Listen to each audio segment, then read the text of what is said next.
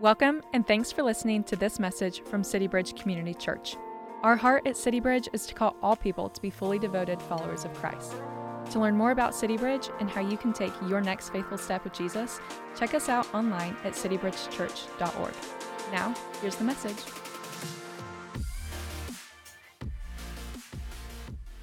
My name is Josh Wilhite. I'm the director of men's equipping here at City Bridge, and I'm excited to kind of have this standalone conversation between a whole series we did on worldview, how to look at the world through a biblical perspective, right? We looked at issue after issue after issue.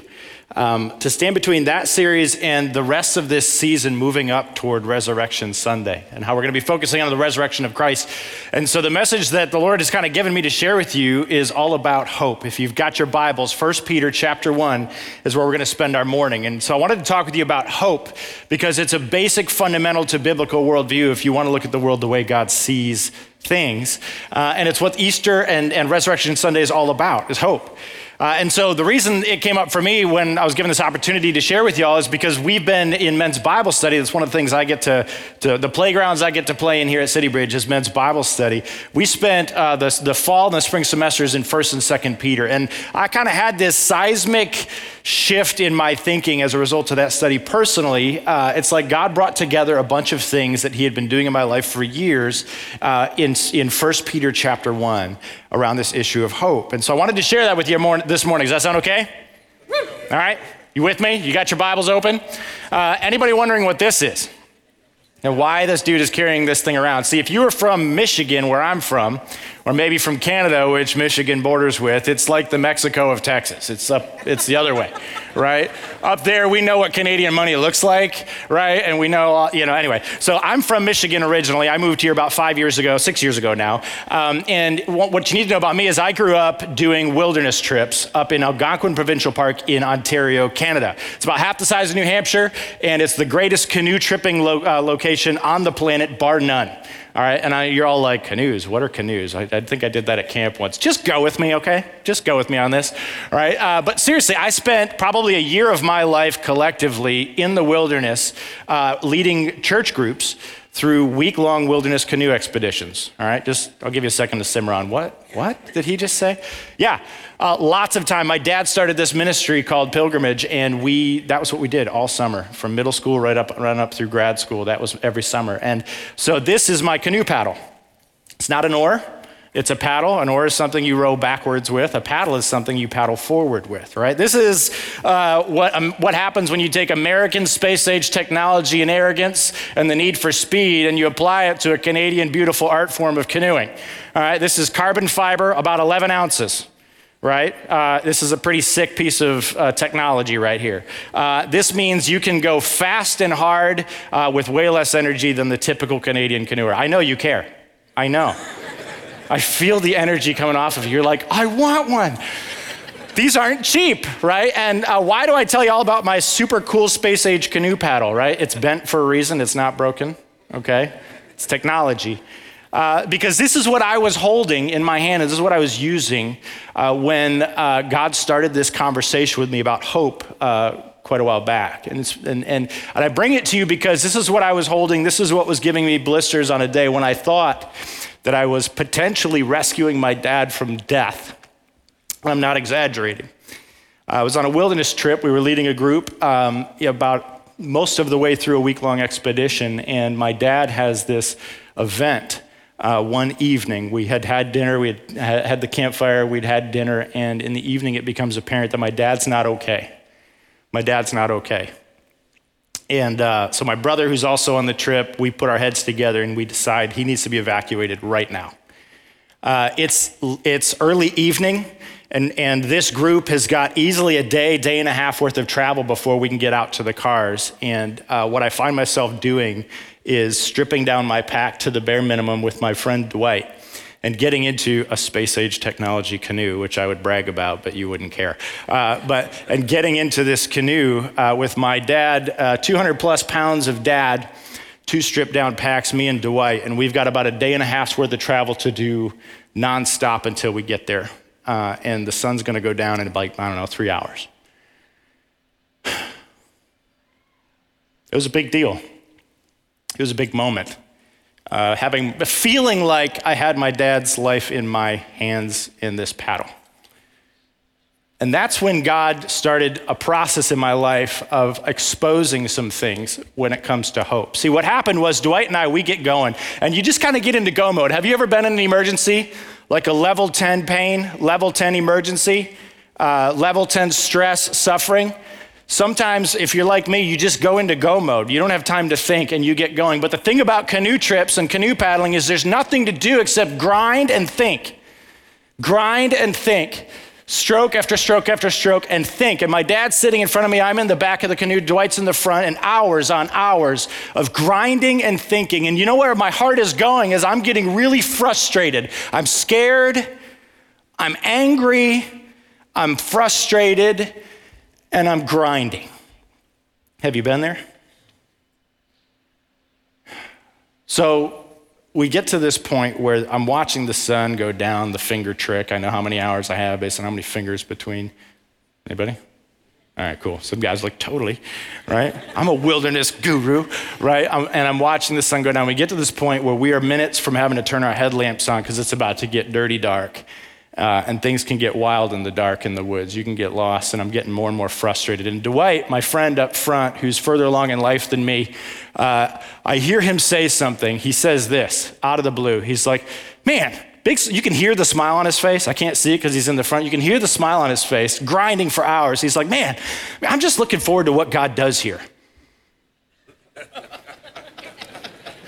And this is the paddle I wanted to hit him with. He's like, I wonder how God's gonna come through.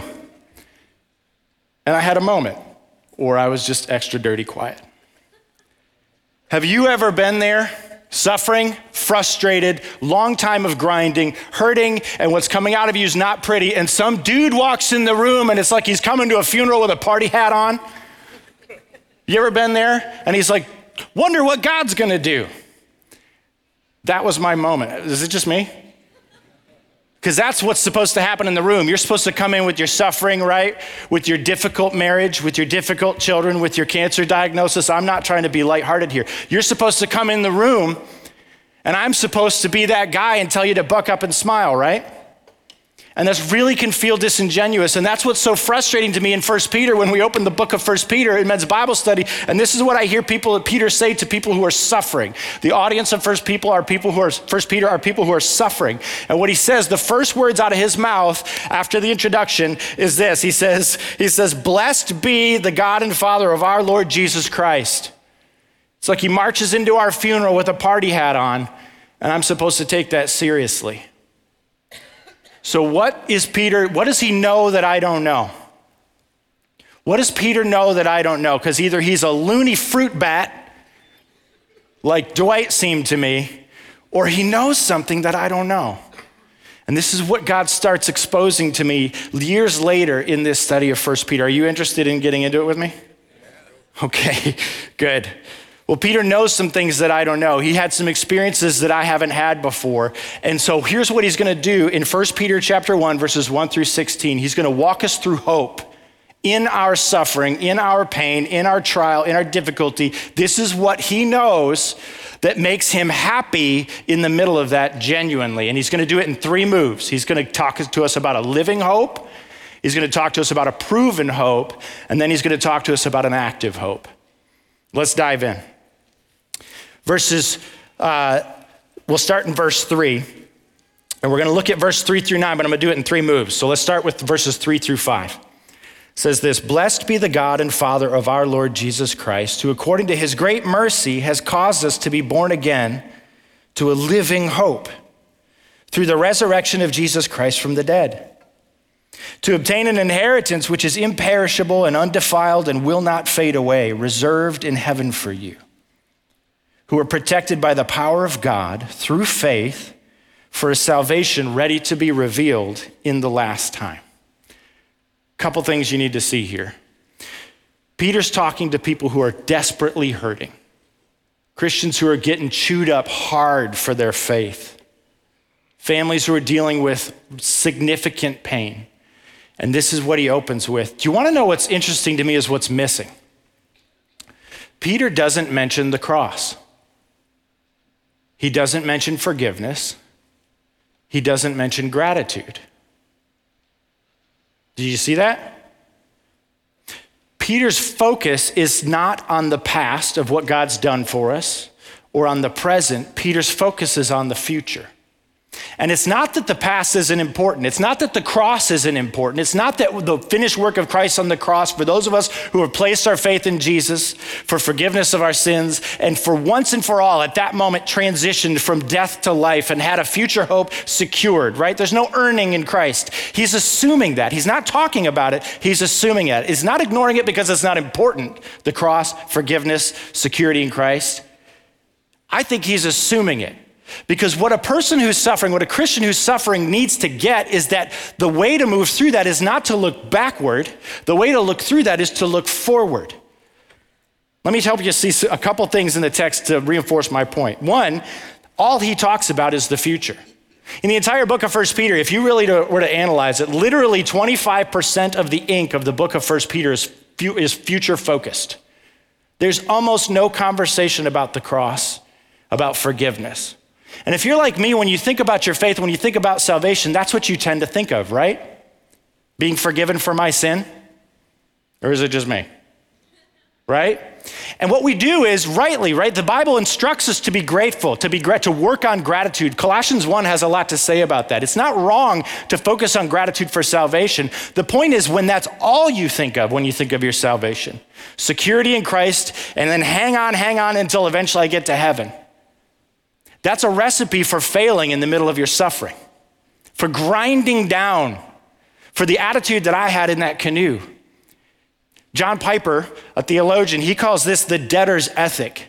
The way we tend to try to motivate ourselves in our suffering is we try to be grateful. We try super hard to focus on the things that have been done for us and to live up to them.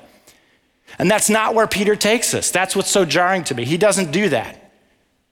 He doesn't tell us to look back and be thankful. He tells us to look forward. It's not that we're not to be thankful, but where he points our focus is on future grace. John Piper says it this way. He says, when it comes to spelling out how practical Christian obedience happens, the Bible does not say that it comes from the backward gaze of gratitude, but that it comes from the forward gaze of faith. The only life I have left to live is future life, he says. The past is not in my hands to alter or offer, it's gone. Not even God will change the past. All the power that touches me with help to live in love is future power. As precious as the bygone blessings of God may be, if he leaves me only with the memory of those and not with the promise of more, I will be undone. Gratitude is critical, but it will not sustain you through your suffering. Future grace is what sustains us through our suffering, is what Peter's saying. So that's why he focuses on the resurrection of Christ. Verse 4, an inheritance, a future inheritance, which is imperishable, undefiled, won't fade away, reserved in heaven, this future experience. And he talks about a faith for a salvation ready to be revealed in the last time. Did you catch that? He's thinking of salvation as a future event in this passage. When I think of salvation, I think of a past event, right? Peter's recognizing, hey, it's bigger than that. You are justified, meaning when you place your faith in Christ, you are saved once and for all, and you secure all of the future grace then. And then you move through a process in your salvation of growing to be like Jesus. That's called being sanctified. And that moves you closer and closer and opens you up more and more to what we call being glorified, which is the culmination and the finishing of your salvation. Am I making sense? I don't want to be confusing. We're not earning anything. We're not getting more than we already had. We own it. We're just experiencing it more and more and more. And what Peter's saying is in your suffering, where we tend to get lost, is that we fail to recognize that there's more and more and more and more of our salvation to experience and take in as we move forward. I don't know about you, that was a brain bender for me. Because I tend to try to work really hard to feel grateful for where I'm at, and I struggle with that. But what Peter's doing is he's drawing our focus forward. So the cross and forgiveness is only half the story. The resurrection and future grace is the other half. I have something to look forward to no matter how bad this gets. In Christ, there's always more. Okay, and that sounds great, but I can kind of see by your face and I can kind of relate. You're like, yeah, but this still really stinks. And so Peter, what he does next in this passage for me and for us is he shifts gears and says, okay, future grace, that's critical. Let's talk about now. Let's talk about this suffering. Let me help you understand how your suffering is informed by future grace. How your current situation changes if you understand what's really going on in light of what is coming through to you ultimately in Christ. And so he goes to verse 6. He says, in your suffering, you greatly rejoice. That seems like an arrogant thing to say. Again, what does he know that I don't know? He says, in this you greatly rejoice, even though now for a little while, if necessary, you've been distressed by various trials. So that the proof of your faith, being more precious than gold, which perishes, though tested by fire, may be found to result in praise and glory and honor at the revelation of Jesus Christ. What's he saying here? He's using fire imagery, and he says the word proof of your faith. When you hear proof of your faith, what do you think? First read for me, it was, I have to live up to, I have to prove that I have faith. Anybody relate to that reading? That's not what he's saying. In the original language, that word proof, what he's doing here is he's using an imagery of refining gold. And how many of you have any gold on you? You're not willing to admit it, right? Like, oh, right? I used to, and then I got fatter and outgrew my ring. And now it's just silicone, but I have it at home. And in order to get that gold that you're wearing or that I used to wear, what they did was they pulled material out of the ground that they knew had gold in it, but that gold was mixed with a lot of other junk, with waste material, right? And so how do you get the gold out? How do you refine that gold to make it something you'd make into something beautiful and useful? Well, what you do is you get a crucible. I think we have an image of a crucible here. And it's a container that can handle the heat. And what you do is you heat this crucible up intensely, and you take that material that has gold in it and you put it in the crucible, then it gets so hot that it melts the whole thing. The gold and all the material in it, it gets so intensely hot that it melts it all. And here's what happens, is in that process of refining, the gold is revealed and refined. What happens is that gold melts and goes down to the bottom, and the waste material melts and rises to the top. They separate. And the refiner, what he's gonna do is he's gonna take a tool and he's gonna scrape the waste material off the top of that gold. And he's gonna keep doing that over and over and over again until that waste material is gone entirely, or as much of it as he wants to get out, he gets out. And the gold becomes more and more pure, more and more itself, more and more whole, more and more perfect, more and more complete, more and more what it's made to be. Only in this case, Peter's saying it's not gold that's being refined in your suffering, it's your faith. Stick with me on this, because I know some of us are like, but you don't understand the intensity of my suffering. And I'm saying, no, I don't, but God does. And this is what God is saying to you and to me. He's saying your suffering is not without purpose, not without value, and it's not without the love of God doing something significant in your life through it. So there's two things that this refining of your faith is doing, he's saying. It's revealing and it's refining. So I'm paddling with Dwight and I'm getting more and more ground down and more frustrated, more and more angry, and I'm getting more and more honest about that. I don't know about you, but you ever been hangry? Right? What's happening is your fatigue and your hunger is allowing the real you to come out a little bit more. That filter between you and the world's getting thinner and thinner and thinner. You been there? Kids have done that, right? Kids, you've seen that with your parents, right? You've been there with your parents. Your ability to obey gets thinner and thinner and thinner as you get more and more tired. You been there? Come on, you know it's not just me. And that's what's happening to me. I'm grinding and I'm grinding. Every stroke, I'm getting more and more tired and more thin. And what's coming out, and I'm having such a hard time, what's coming out is dirty and gross, and I don't want to talk about it. And honestly, I'm ashamed to say it to you right now. The things I want to say, if God actually showed up right in front of me, are not pretty. So what's happening is in the pressure, because of that pressure, see, all along I would console myself and say that God and I are great. We have a great relationship. I'm leading a trip of church leaders through the wilderness and helping them deal with their stuff because I'm fine. The Christian F word. I'm fine. We're all fine. Everything's fine. Can I say that? Okay. All right. We're all fine. No, we're not.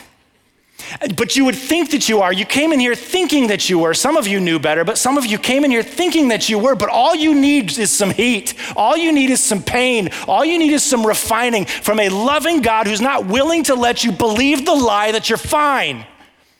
Because you're not. And I'm not. Because there's waste material inside of us. That's the sanctification piece of salvation. That will not come out until the heat comes. And that's the moment in the crucible when I see it, that I have an opportunity to make it worth something, to make my suffering worth something, and to join with the Lord in the refining. You see, he reveals, and then the question is, will I join with him in refining and scraping the waste material off and trying something different? Accepting that I need God to do something in my heart and I want to participate with him in trying something different. That's what suffering is for, that's what Peter's saying to us. The proof of your faith, which is more precious than gold. That's what is happening in our suffering. Am I making sense? So grateful for people who will nod. Even if it doesn't make sense and you're just saying it does, thank you for that. Thank you. So our suffering reveals and refines, and it helps us to see where we're really at. You know, what was interesting on the lake as I'm paddling and what's coming out of me is really gross. What came out of Dwight was something totally different. And if you knew him then, if you know him now, you would know immediately that it was totally authentic. It wasn't fake. Because I've been there where I'm trying to tell myself the truth, the fake plastic smile and trying to conjure. But you've been around people like Eddie, where it's real. And you know what that's like? That's Dwight. And you know how Dwight got the way he got, so that on that lake, we're both having this same experience, because he and my dad were really good friends. So we're both having the same experience, and we're both getting squeezed really hard, but what's coming out is two totally different things. You know how Dwight had a totally different view? Where you could hear his smile. If you knew him, what you would know is that he has had a ton of experience with suffering. When he was younger, his brother, it turns out, had leukemia long before a lot of the technology that's here today. And so his whole family had to live through and walk through this extended period of depending on the Lord through a deadly disease with his brother. And so as a young kid, he's working through suffering and he's being refined and he's learning as what's revealed, the fear and anxiety comes out, and he works with God to refine that. He might also tell you about his daughter Annie who died, and he would walk that through. Maybe he'd talk to you about the time he was a youth camp worker and he had a kid drown on his watch, and he had to work through that in high school. And he could tell you, and you could step back and say, wow, what a terrible God that would allow those things to happen, until you see the refined Dwight in that canoe with me. And you could see a man who worked through the revealing and the refining and who genuinely had joy, not the fake stuff, which is why we move to verses 8 and 9. And it's not so shocking when he says what he says in verses 8 and 9. He says, and though you have not seen him being Jesus, you love him. And though you don't see him now, but believe in him, you greatly rejoice with joy inexpressible and full of glory, obtaining as the outcome of your faith the salvation of your souls. This suddenly makes sense when you get around a Dwight or a Peter and those guys who do actually know something that I didn't know, who had allowed their suffering to not be registered to an indifferent, wrathful, mean God, but who had instead heard God speak about his love for people and how he loves us so much he's not willing to let us stay as small and godless as we naturally are. And he's willing to let us go through sufferings and to walk with us through sufferings, even the intense stuff, to reveal and refine. And the end result of that is joy. And let me ask you a question, inexpressible joy. When's the last time you were so happy you didn't have words for it? When's the last time you were so happy you didn't have words for it. See, Peter talks about that like it's possible, probable, normal for people who will move through a refining process, even in their suffering.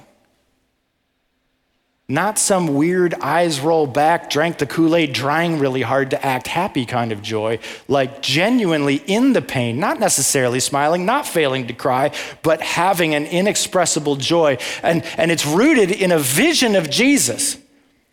Though you don't see him, you trust him. Though you're not able to see him with your eyes, you love him. That kind of relationship with Christ, that kind of belief and trust that God is not letting anything happen to me that isn't somehow useful, that doesn't somehow lead to joy, that kind of faith is what Peter understood that I didn't understand, and that's rooted in future grace. You want to know the difference, by the way, between the Peter who couldn't stand up to a little slave girl in John chapter 19, 18 and 19 when he denied Christ? He was afraid of suffering then. You know the difference between that Peter and the Peter who by the end of his life, tradition says, was opted to be crucified upside down because he didn't consider himself worthy to be crucified the same way as his Lord. The difference, you know what happened in between? Peter witnessed the resurrection of Christ. Jesus proved that hope, it can be grounded, that our present pain can be contextualized by future glory. Because God loves us, he's going to turn our pain into glory. So let's go to verses 10 to 12 and see why he pivots now to a proven hope. Okay. It says this, as to this salvation, the prophets who prophesied of the grace that would come to you made careful searches and inquiries, seeking to know what person or time the Spirit of Christ within them was indicating as he predicted the sufferings of Christ and the glories to follow. There's a phrase to hang on to, the sufferings of Christ and the glories to follow. It was revealed to them that they were not serving themselves, but you in these things, which have now been announced to you through those who preach the gospel to you by the Holy Spirit sent from heaven, things into which angels long to look. Jesus proves this process of suffering paying off in future glory. In the book of Hebrews, it talks about Jesus being the author and perfecter of our faith. In Hebrews, it talks about how he bushwhacked, he proves the trail.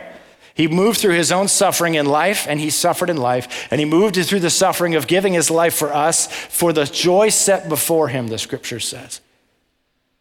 He didn't look back, he looked forward at what was going to come as a result, because a loving God takes our suffering, uses it to transform us, help us to experience more and more of him until ultimately we get it all. Jesus proves the process. And he gives a little apologetic flourish too for the guy in the room who's like, okay, that sounds great. Religious crutch, all of that. He's like, actually, this is proven. 600 years before Christ was born, this prophet said this. Isaiah predicted that Christ would suffer for future glory. Isaiah 53:5, he was pierced through for our transgressions. He was crushed for our iniquities. The chastening for our well-being fell on him, and by his scourging, we are healed. This isn't a religious fancy. This is a historical fact. Jesus suffered for future glory. He suffered for our future glory. And that informs and secures the fact that I have glory coming, no matter what happens. And that glory informs the way that I view my current suffering. So what do I do with that? Verses 13 to 16, Peter's like, okay, you want to know how a believer perseveres through pain? Let me just give you some how. In light of the future glory, in light of the fact that we have a fixed future hope, that there's more and more grace to come, he's going to tell us two things, and this is mind-bending for me. Here's two things to do. Up to this point, there haven't been any commands. There's been no instructions. It's all been how to think. And now he's going to tell us what to do. Verse 13, therefore, as a result of all this, preparing your minds for action, keeping sober in spirit. Here's the command. Set your hope completely on the grace to be brought to you at the revelation of Jesus Christ. Set your hope completely on future grace. Fix your hope on that.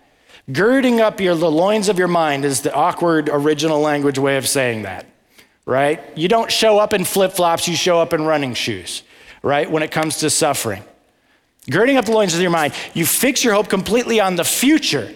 And what that means is you're tearing your focus off of how it seems like God's failing me right now. You're tearing your focus off of the past. You're tearing your focus off of all the things that I tend to put my hope in, or the fact that I've lost hope. You're tearing your focus off of that, and you're putting your focus on future grace, on the fact that God has proven and said that he will ultimately make this suffering pay off if we will just lean into the refining process.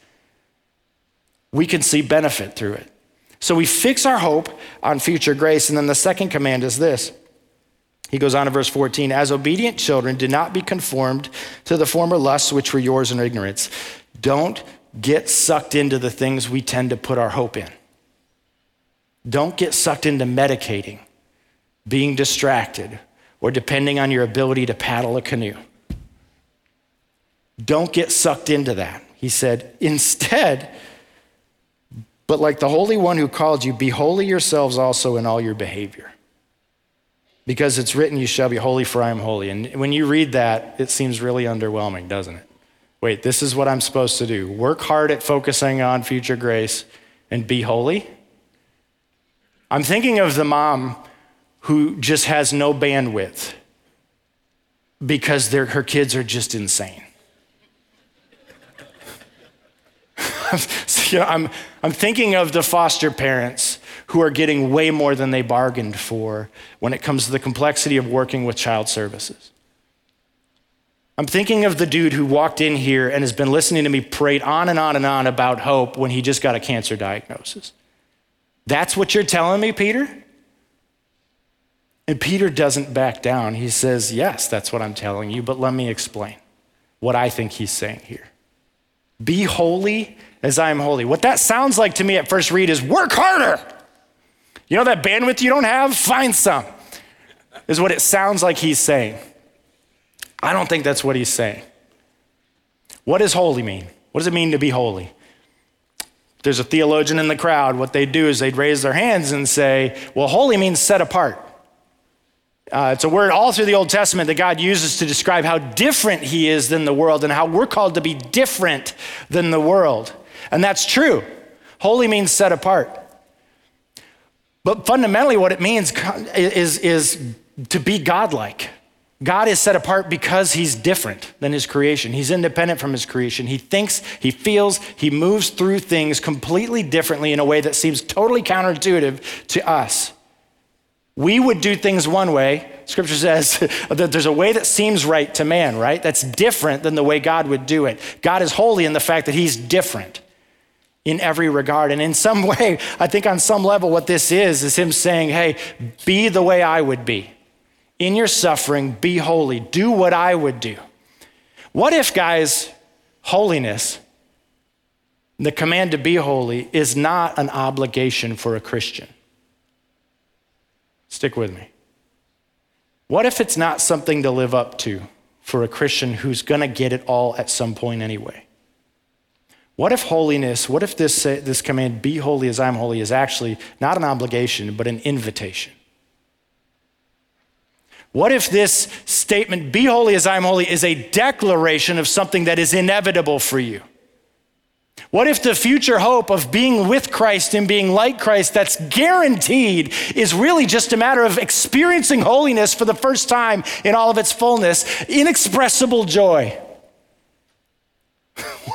What if when God says, be holy as I am holy to a Christian, he's inviting you to experience more of what's coming now?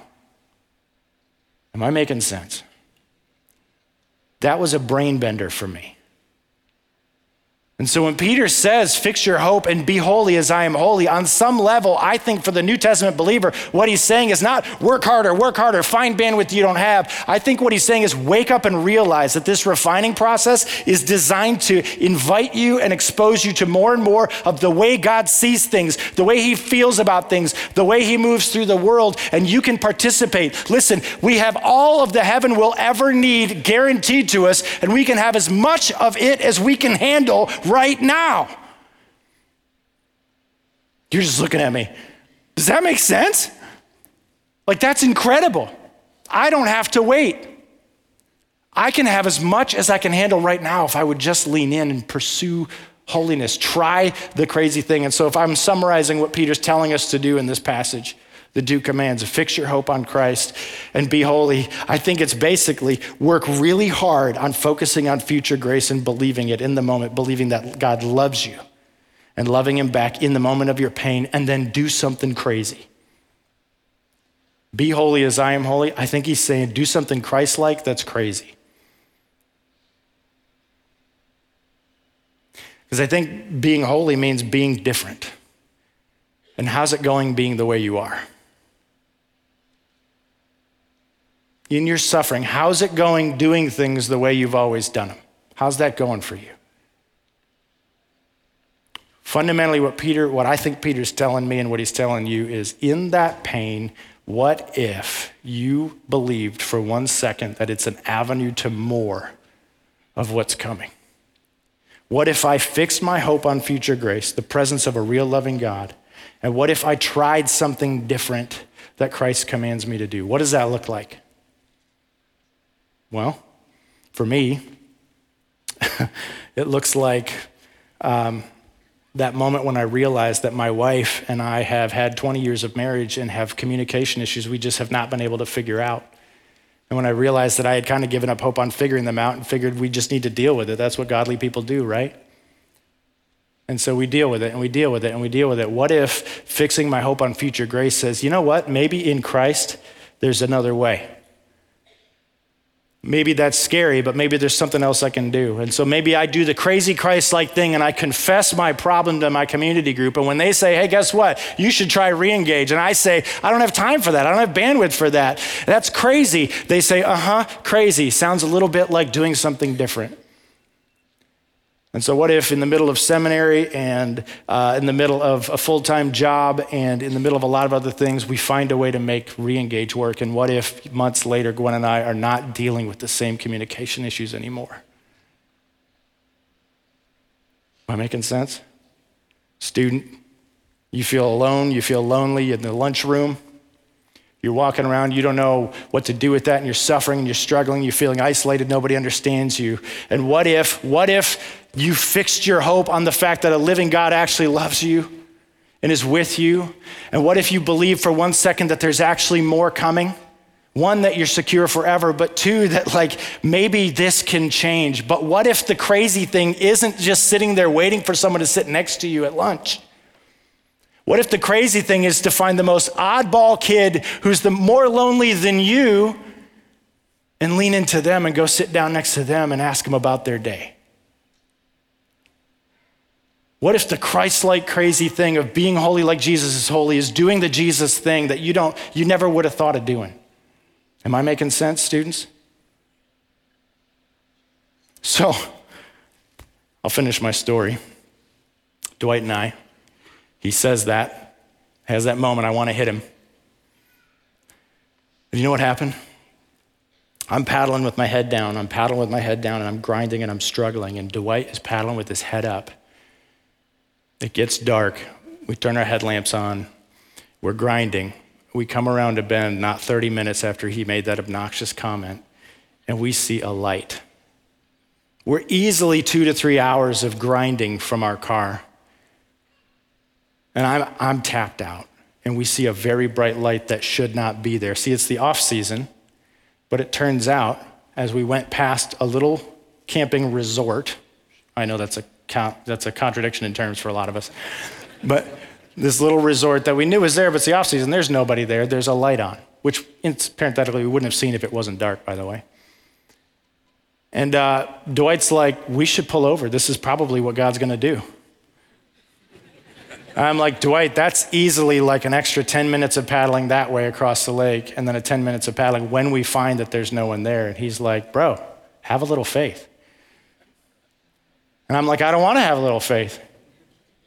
I want to continue to grind and do what I do. I want to continue putting my hope in my own energy. He prevails on me. We pull up to the dock 10 minutes of grinding later. It's pitch black. I don't see anything except for that light at the top of the building. I'm not even getting out of the canoe. Dwight pops out of the canoe, runs up, and guess what he finds? He finds the caretaker of that property fixing to leave not a few minutes later for the season,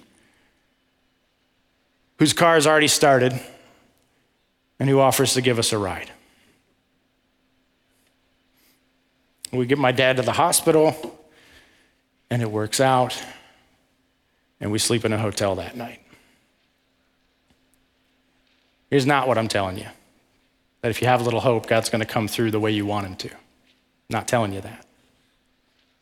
What I am telling you is that hope that brings joy is hope that paddles with its head up, fixes its hope. People who have joy in suffering are people who paddle with their heads up, fix their hope on future grace, and try something crazy, like in that case, going to the dock. For you, I don't know what it is. But that's the question I want to close with. What's your hope fixed on? Now you paddle with your head up or your head down. And what's the crazy thing God might call you to do if you really believed that he was good and had good things in store for you? Thanks for listening. We pray this message encourages you on your journey with Jesus. If you found this message helpful, feel free to share it with others and leave us a review. To learn about City Bridge and how you can take your next faithful step with Jesus, check us out online at citybridgechurch.org. You can also follow us on social at CityBridgeCC. See you next time.